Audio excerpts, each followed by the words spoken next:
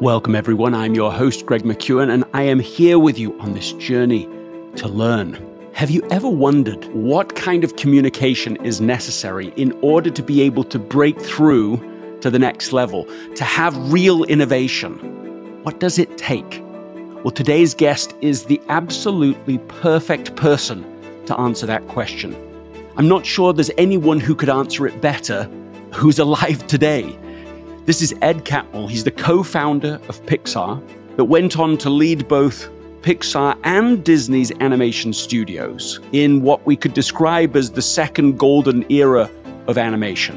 You know the names of these movies: Toy Story, A Bug's Life, Monsters, Inc., Finding Nemo, The Incredibles, Cars, Ratatouille, WALL-E, and on and on and on. He not only helped to create a new industry, he also created a new standard within animation the world over. By the end of this episode, you will have insights into how to actually have conversations that produce not just efficiency or productivity, but innovation, invention, breakthrough, creativity. Let's get to it.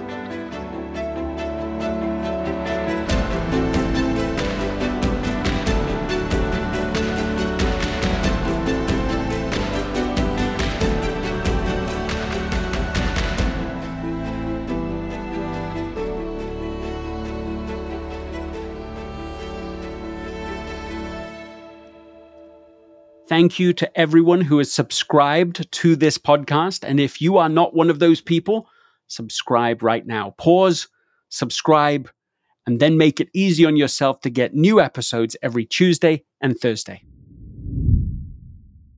Now, this sounds like a segue, but it's not. You retired in 2019. Is that correct?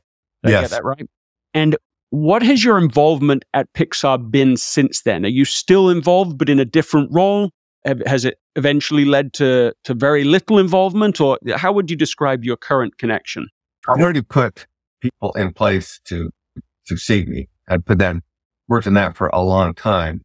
And when you do that, okay, it's time to let them do it. But then at the same time, I just get retired and then COVID hits, which amplifies streaming. So the people that solve problems is still there, but to be honest, a whole bunch of things hit all at once. But I wasn't there for it because with COVID, then it was essentially theirs to solve. And, these are hard problems, but these are also good problem-solving people. Okay, so that's... Not all. I have no exposure. Okay, got it. So I'm actually familiar with some of the work that you did over those years before retirement to try to solve what I was told you believed was the biggest single threat to Pixar going forward, which is that the original group of directors is not going to be there. And every movie had some point of serious inflection point where those original group ends up coming back together and trying to go through a problem-solving process to get it where you want it to be. And so that you'd taken it really seriously to try to address this problem of, well, what happens once we all go? How can it continue? So first of all, let's see if what I understand is approximately right. That's sort of how you saw the biggest challenge, and that this is why you invested so much to try to think about this succession planning and the processes to put in place. Is that the correct reading of how you were working on it through those years? Yeah, because we knew that there was one group that was doing, it's like the back with everybody and teaching others and so forth. And then as we brought others in, we were finding that they again had a very different set of characteristics. And one has to assume that they bring something to the table we didn't see, and it's new. And we can't have the company continue to be even any kind of replica of the first one, because that isn't the way it works if you're doing something creative. Mm-hmm. So the people have to change. So the principles were, okay, how do we find people who are passionate and support them? And the one thing I did know was that starting way back when I was in graduate school, and then at New York Tech, and then at Lucasfilm, and then Steve, and then with Disney, I really had support. So I felt like, okay, our job was to provide support for new people and for new ways of doing things. And that takes time to do that. So my support wasn't because one day somebody showed up and did something. It's like, no, this continued over years. And for every one of us, it's like, this is a process. Nobody magically rose to the top. Even Steve, we started talking about Steve, but Steve went through years of going through things and growing. And as a result of the things that he learned over time, because he had all these elements in place that let him learn, then he basically could transform. Well, what do we do for other people? How are we supporting them? How do we think about it? And that's what we tried to set up, at every level of the company. It wasn't just the creative side. How do we think about the technical side? How do we think about the production management or marketing?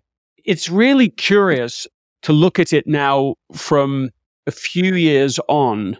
I know that Steve was affected by what happened at Disney when Walt Disney died unexpectedly, and the challenges that faced the company without the visionary, without the person that was pushing and polishing and prodding and probing to make it better.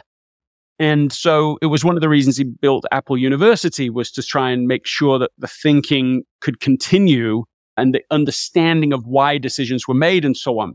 Meanwhile, the same thing has been happening at Pixar, or at least one could argue this is the case, because that original group of unusually gifted directors, and then also just that process of decision making together, you've all had to shift past it. And I wonder, how would you evaluate Pixar in those years? I mean, it's a tricky question I'm asking, I get that. How well has Pixar continued to do the things that led to Pixar's extraordinary success over that first generation? Well, the thing I liked was all the way up until I left, they were still making some really great films. Now, there were a lot of the original people still there, but the other people are now engaged and involved with it, including new people that weren't part of the original group. And so the ideal one is there's an intermingling, but it's also a passing on. It's probably not right to say passing on cultural values. It's more like the value of is that we're going to continue to change, and that what we're doing now can't be like it was at the beginning, right? We can't be the first at anything again. You have to be the first at something else. And with each one of them, it was like, okay, a refinement. You go back and you look at it. Did this work? So then there's the question, do we keep on working on being self-aware of what works and what doesn't work? Because my own view is that some people are looking for the sweet spot, because at one side, like you hang on to what worked and you don't let go. And the other is you go off in some wild ass and there's that place you get where you are addressing new things, but that's not a stable place. In fact, if you look at in this industry, and I would argue a lot of industries, then the leadership is changing, the expertise is changing, the technology is changing, the customers are changing, expectations changing. There is nothing in this picture that is stable. Now, if you deeply understand that, then you think about how you have to address problems in a different way. You're not trying to find the new stable point. You're trying to be the kind of company that's robust and is continuing to change. I love everything you just described, and I want to be more precise in the question. Do you think Pixar is doing as well today as they did when you were there with the original brain trust? Do you think it has continued in the same level of success, or do you see some cracks in the system, let's say? Well, one of the ways that we were measured in the past, there was a succession of 4 films in a row that redefined Pixar not as a very good animation studio, as a company that produced Pixar film, which caught me off guard. So what does that mean? Well, what it meant was that as we were having successful films that are being reviewed, because there are other animated films that are out there. Sure. At some point, our worry was we were going to produce something which didn't do well. And that was, right after the first film, that was my worry. What's going to happen? Because you can't keep producing good film. And I knew that people were, it's almost like gunning for us. I guess you could see it in some of the reviewers, like, nobody deserves this. Suddenly you're not the underdog anymore. You're the king of the classroom. And so it becomes a little cooler to vote against you. But this is what you're saying was happening. Carry on. So I could see this building and I thought, okay, now at some point, they're going to turn. It's, not good is going to happen.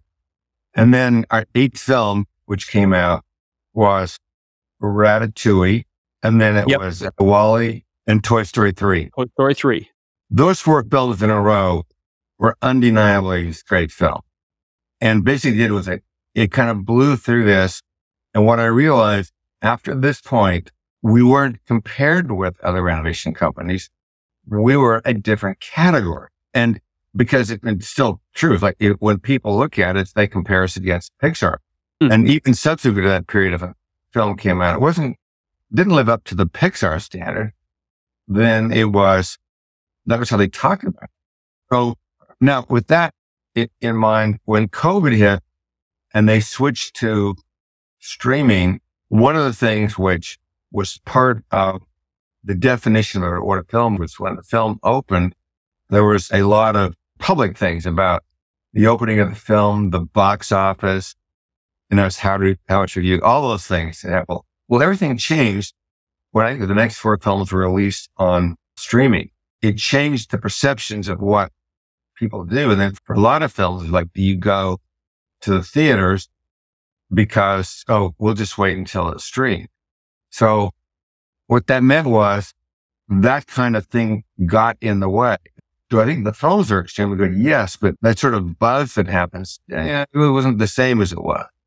So that was one of those, they were hit with some things there. And I'm on the outside looking at it thinking, well, it's one of the consequences of change, actually. I'm talking about change. I, of course, in no way would ever predicted a pandemic. Sure. But I didn't know that the streaming was going to have a major impact. This episode is sponsored by Shopify. Selling a little or a lot. Shopify helps you do your thing however you cha-ching. Shopify is the global commerce platform that helps you sell at every stage of your business. From the launch your online shop stage to the first real life store stage, all the way to the did we just hit 1 million orders stage. Shopify's there to help you grow. So whether you're selling scented soap or offering outdoor outfits, Shopify helps you sell everywhere. From their all-in-one e-commerce platform to their in-person point-of-sale system, whenever and whatever you're selling, Shopify's got you covered. Shopify helps turn browsers into buyers with the internet's best converting checkout, 15% better on average compared to other leading commerce platforms. So sell more with less effort thanks to Shopify Magic, which is your AI-powered all-star. In my experience with every business that I have built, including this podcast, there are breakthrough moments, and those moments are often the result of finding the right partner. And I think that's a way to think about Shopify, because no matter how big you want to grow, Shopify gives you everything you need to take control and take your business to the next level. Sign up for a $1 per month trial period at shopify.com/Greg, all lowercase. Go to shopify.com/Greg now to grow your business, no matter what stage you're in. Shopify.com/Greg. This episode is brought to you by JustWorks. Are you still doing payroll manually in your business? Do you know someone who is? Because it is time to change that with an exclusive offer. JustWorks supports small businesses with simple, seamless solutions like integrated payroll. For a limited time only, try out their payroll plan for 1 month free. As a reliable and flexible platform, JustWorks earns back time so you can focus on running your small business with big confidence. Designed to be flexible, JustWorks can support teams of 1 to as many as your small business hires, including contractors. In just 30 minutes, set up payroll that streamlines paying your team, saves time, mitigates errors, and is desktop and mobile friendly. You can even integrate time tracking and benefits that support running your small business with big confidence.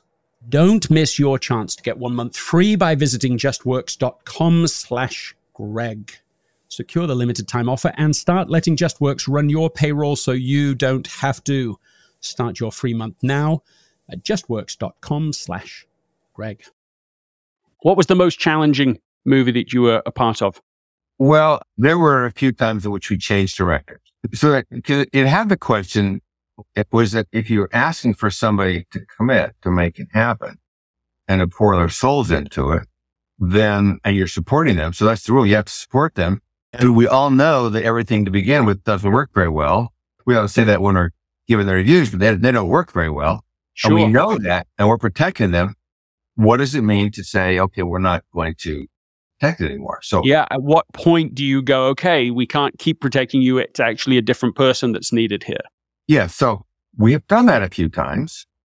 And because there is one rule, it's not a brain trust rule, but it's that the one thing that a director can't do is to lose the confidence of their entire team.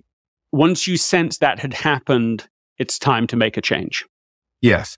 Now, what normally happens is if there are problems, and there are problems, then you are, in some cases, they just need the time to solve the problem. So, some fall easily in that category.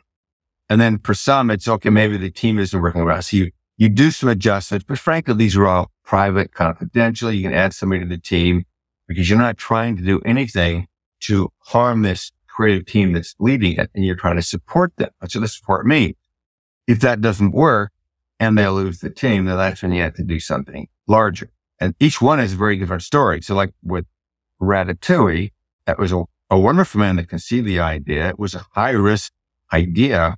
We were very proud of the fact that we took on a very high risk idea. Right. And we believe that some of them, and not all of them, but some of them should fall into this category. They would fail the elevator test. And this would be one of those sort of fail the elevator test, which means that you've got to give it some room to solve the problem, because solving harder problems requires more creativity. So if you take on the challenge, you say, okay, we're going to solve this problem. So in this case, the basic premise was about art and the love of art. We call it cooking, but actually it's an artistic statement about passion. And the story was stuck. It was caught in circles and they couldn't get out of it. And so we did have to make a change. The basic premise of the movie that was in the film as it came out was the premise as originally pitched. The look of the characters was from that, led by that director. So everything about the final film looked like the fruition of the original idea, but they were caught in a cycle and they couldn't find their way out of the cycle. Brought in Brad Bird, who loved the concept of the passion of the artist. That's what drew him in to be able to be willing even. So he met with a friend of his, who's a writer, not even at Pixar. And they came up with the key breakthrough. And once they did that, it broke this cycle that was in there. And all of a sudden, boom, it turned into this beautiful, magnificent gem. So that's not the arc of other films. Right. So each one has a very different arc. And with Up, which is Pete Docter's film, the final film bore no resemblance whatsoever to the original film. Wow. And the thing is, it doesn't matter. We don't care. It's how do we have it so that we're enabling people to do something, which is great. Mm-hmm. It may be solving the problem of the original idea or even evolving the idea and turning it into something that's different. And that's what it means to be sort of be open and creative and supportive. And at the same time, knowing, you have no idea where this is going. So that's why I said each one is a different arc. Speaking of arcs, let's connect a few arcs here. So I think that there was one more rule that you used for brain trust that we didn't address. What was that rule? Oh, well, when I'm with, it was peer-to-peer. There's people in the room were people who had the respect from each other as filmmakers. That was one. So it's peer-to-peer, keep the power out, keep the candor. I forget the others. Actually, writing down these rules, it was trying to clarify them for others, but in our minds, like there is actually a total package. Yes. Now, when I say it's a total package, there were other things because people did get lost in their own idea. And they come to let go of it. I mentioned, that outside force like Steve, but we did have a couple of other outside forces. One of them was for film, we could do an audience screening. Now, with products, there are times when you get feedback. Some people are really good about trying to get genuine feedback. Some people actually don't want it. In our case, we want it, but it comes late in the game. It's just different mechanisms to try to get there. And in the case of Pixar and Disney, this is late in the game where Inside Out, which is, this is great film, but honest, it was stuck at some point. And in this case, everybody loved it. They were excited about it, and everybody knew there was something and they couldn't figure out what was the problem. With all the outside force, with all the inside forces, with all the creative strength, they couldn't figure out what the problem was. So the first time we said, let's go show it to the Disney Brain Trust. We kept them quite separate. We wanted to make sure that Disney had its own personality. They did things in different ways. They talk with each other. They can beg, borrow, and steal ideas from each other, but they didn't have to. Yes, I see. You wanted to keep it interdependent, but there was an independence underneath it. Yeah, they wanted each other to succeed, and everybody understood that if both of them were doing well, it was better for everybody. So there was no jealous, whatever, so like that didn't happen. But we didn't actually show the movies to the Brain Trust. So the first time we showed it to the Brain Trust down there, and there are two people in particular who picked at the central problem that we had missed. The problem was that Joy was working extremely hard to get back to headquarters, which is where she belonged. Like she needed Joy to be back there. But she was trying so hard to get there that it's almost like she appeared to be selfish and self-centered. It was about her. The basic thing that was driving her was about her being back there. But the job was about getting her back there. So that's the reason people missed it. So that's what the group down there sort of picked at. And then once that was realized, then you could go to, and this is where you go to the deep level. You say, well, everybody else wants her back there. So if you think about a child and, your child cries or is hurt or unhappy or sad, then a lot of parents would say, having been there, where's my happy girl? Where's my happy boy? Because everybody else wants Joy to be back there. So if everybody else wants it, they're the ones that can try to drive it, to push that. Mm-hmm. So in this case, Joy didn't need to be that kind of force in the movie. It could come from others. And once that was in there, it became more profound because then as an adult, you can say, oh, I've done that because we have. And for child psychologists, that's one of the issues is some parents can't accept the fact that their child is depressed or unhappy or anything like that. Yeah, not accepting or understanding or affirming where they are actually at. And so you were able to connect with that human emotion. Yes. And when you do that, I said, okay, now this is a deeper movie. And so with those notes, Pete and his team could come back and make a large number of small changes. And now it really worked. We then said, okay, that worked. But we were having problems in a film down at Disney, which was Utopia had some serious problem. And so we thought, well, if it worked going down to Disney, maybe we can do the reverse. So we brought it up to Pixar. And in this case, Andrew Stanton in particular, after saying nothing for 20 minutes, said something which actually blew the film open. Which was? In the original version, because the predators worked together, there was always the worry that predators might revert to their dangerous state.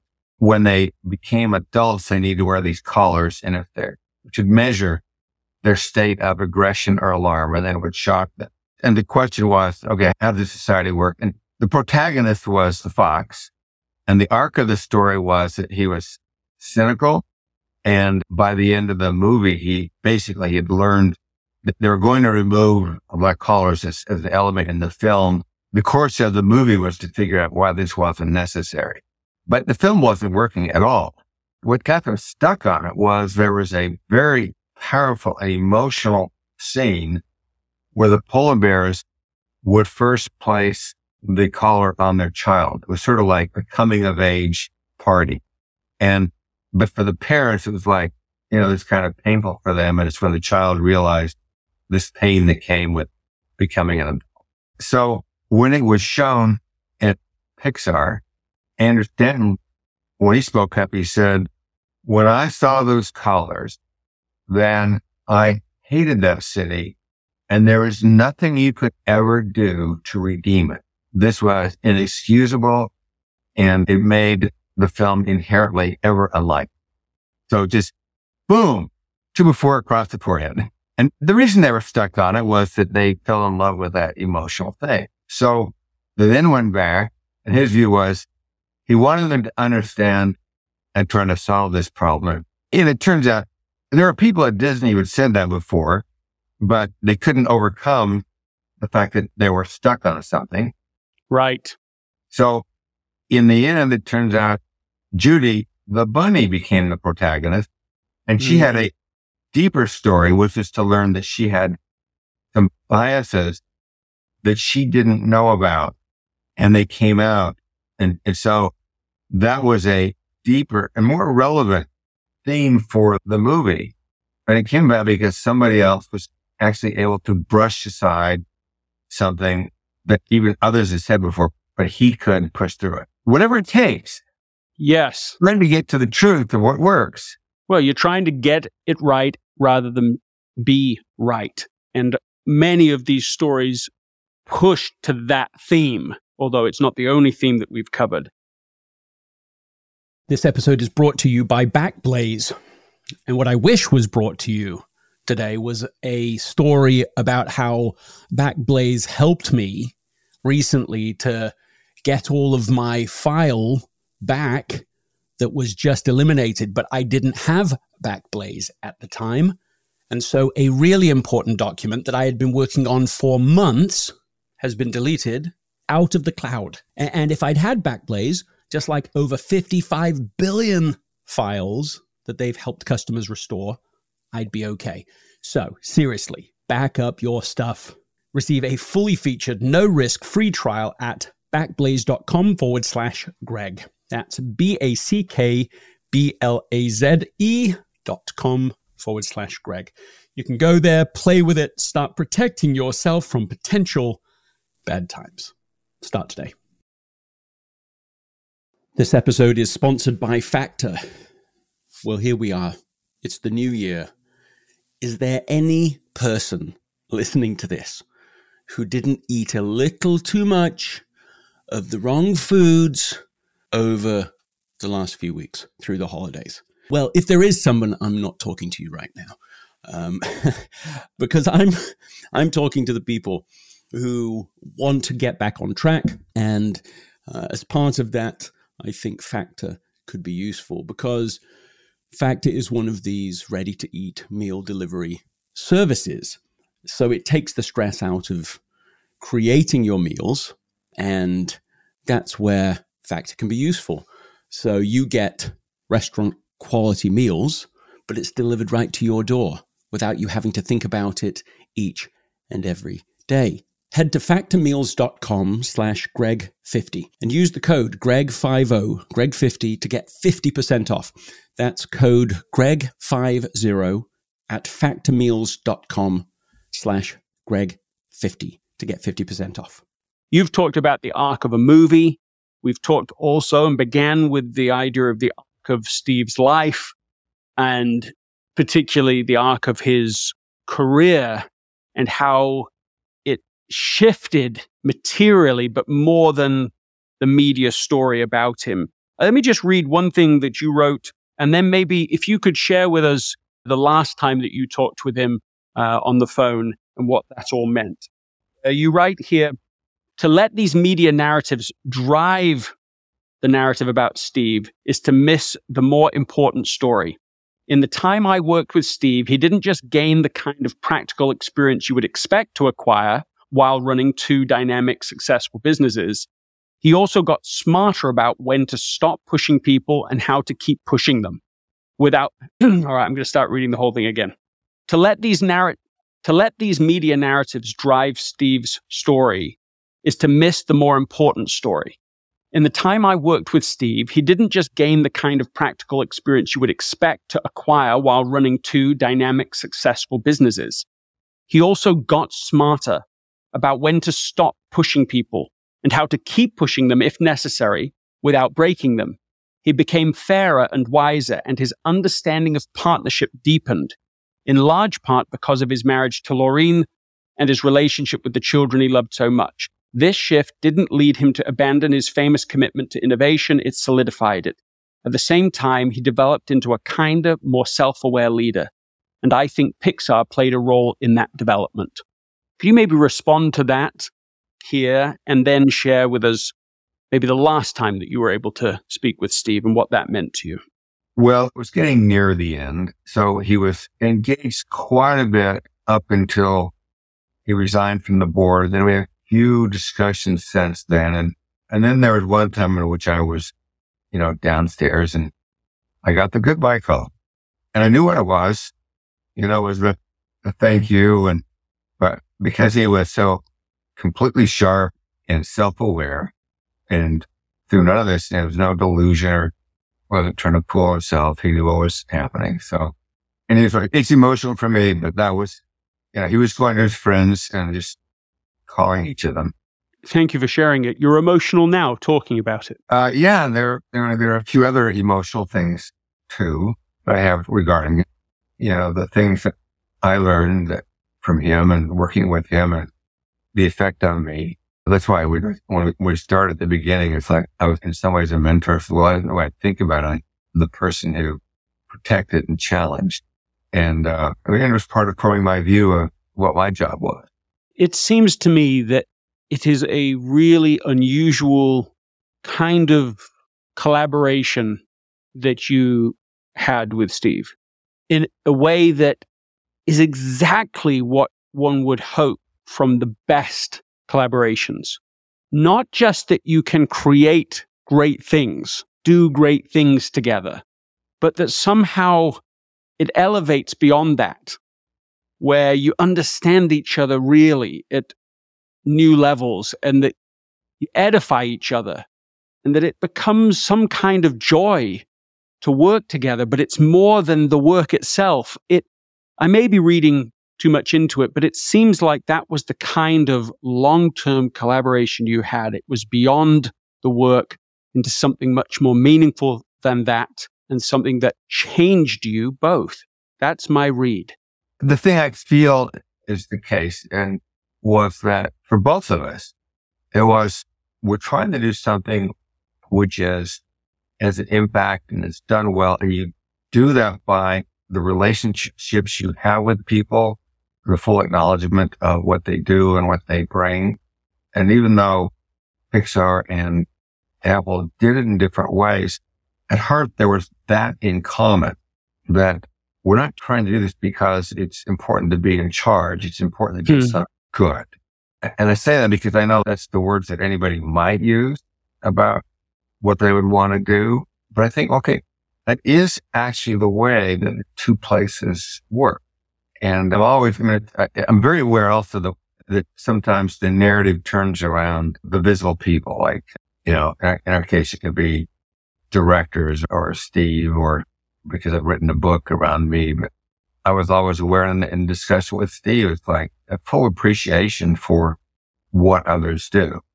And the narrative about it is one thing, but how does that really work? And how deep is the appreciation and the gratitude for your partners and your friends and those you're with? And when I say the partners, it's even broader. It's like, okay, in my case, like my friends in universities and in that community, it's like, okay, what is this like? It always worries me because sometimes the simplified story is the one that takes place. But when I talk with Steve, and I'd say a lot of people don't think that he was doing this, but I know from the conversations, the way he talked about other people, and in particular, like those at Disney, where we were more likely to have discussions, like, he actually had a deep appreciation for what others brought to the table. And by thinking that way and by bringing in what others brought and appreciate them, you are setting yourselves up for getting something which is good, something that's truthful, never easy. Nobody ever said it was going to be easy, but at least that the importance of it and the value of it was clear. And I'm kind of rambling here, but it's we talk about the arc they went through. Well, actually, there's companies that have gone through arcs. These are complicated stories. They're rich. And I think that when they work well, it's because the people thought about it and don't take for granted the people around them or the thing place. Or for that matter, even take for granted the accident that enabled them. Ed, these are, only to use your phrase, beautiful ramblings. Very appreciative of your time today. Thank you for being on the podcast. Thank you, Greg. I really enjoyed talking with you.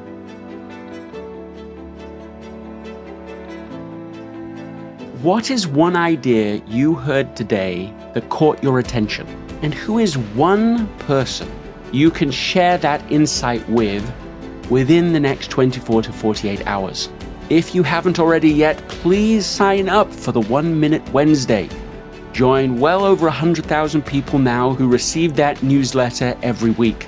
If you found value in this episode, please write a review on Apple Podcasts. The first 5 people to write a review of this episode will receive free access to the Essentialism Academy. Just go to essentialism.com/podcast promo for more details, and I will see you next time.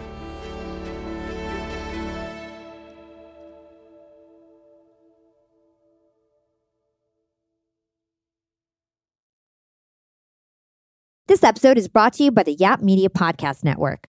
I'm Hala Taha, CEO of the award-winning digital media empire, Yap Media, and host of Yap Young and Profiting Podcast, a #1 entrepreneurship and self-improvement podcast where you can listen, learn, and profit. On Young and Profiting Podcast, I interview the brightest minds in the world, and I turn their wisdom into actionable advice that you can use in your daily life. Each week, we dive into a new topic like the art of side hustles, how to level up your influence and persuasion, and goal setting. I interview A-list guests on Young and Profiting. I've got the best guests, like the world's #1 negotiation expert, Chris Voss, Shark Damon John, serial entrepreneurs Alex and Layla Hermosi, and even movie stars like Matthew McConaughey. There's absolutely no fluff on my podcast, and that's on purpose. Every episode is jam-packed with advice that's going to push your life forward. I do my research, I get straight to the point, and I take things really seriously, which is why I'm known as the podcast princess and how I became one of the top podcasters in the world in less than 5 years. Young and Profiting Podcast is for all ages. Don't let the name fool you. It's an advanced show. As long as you want to learn and level up, you will be forever young. So join Podcast Royalty and subscribe to Young and Profiting Podcast, or YAP, like it's often called by my YAP fam, on Apple, Spotify, CastBox, or wherever you listen to your podcasts.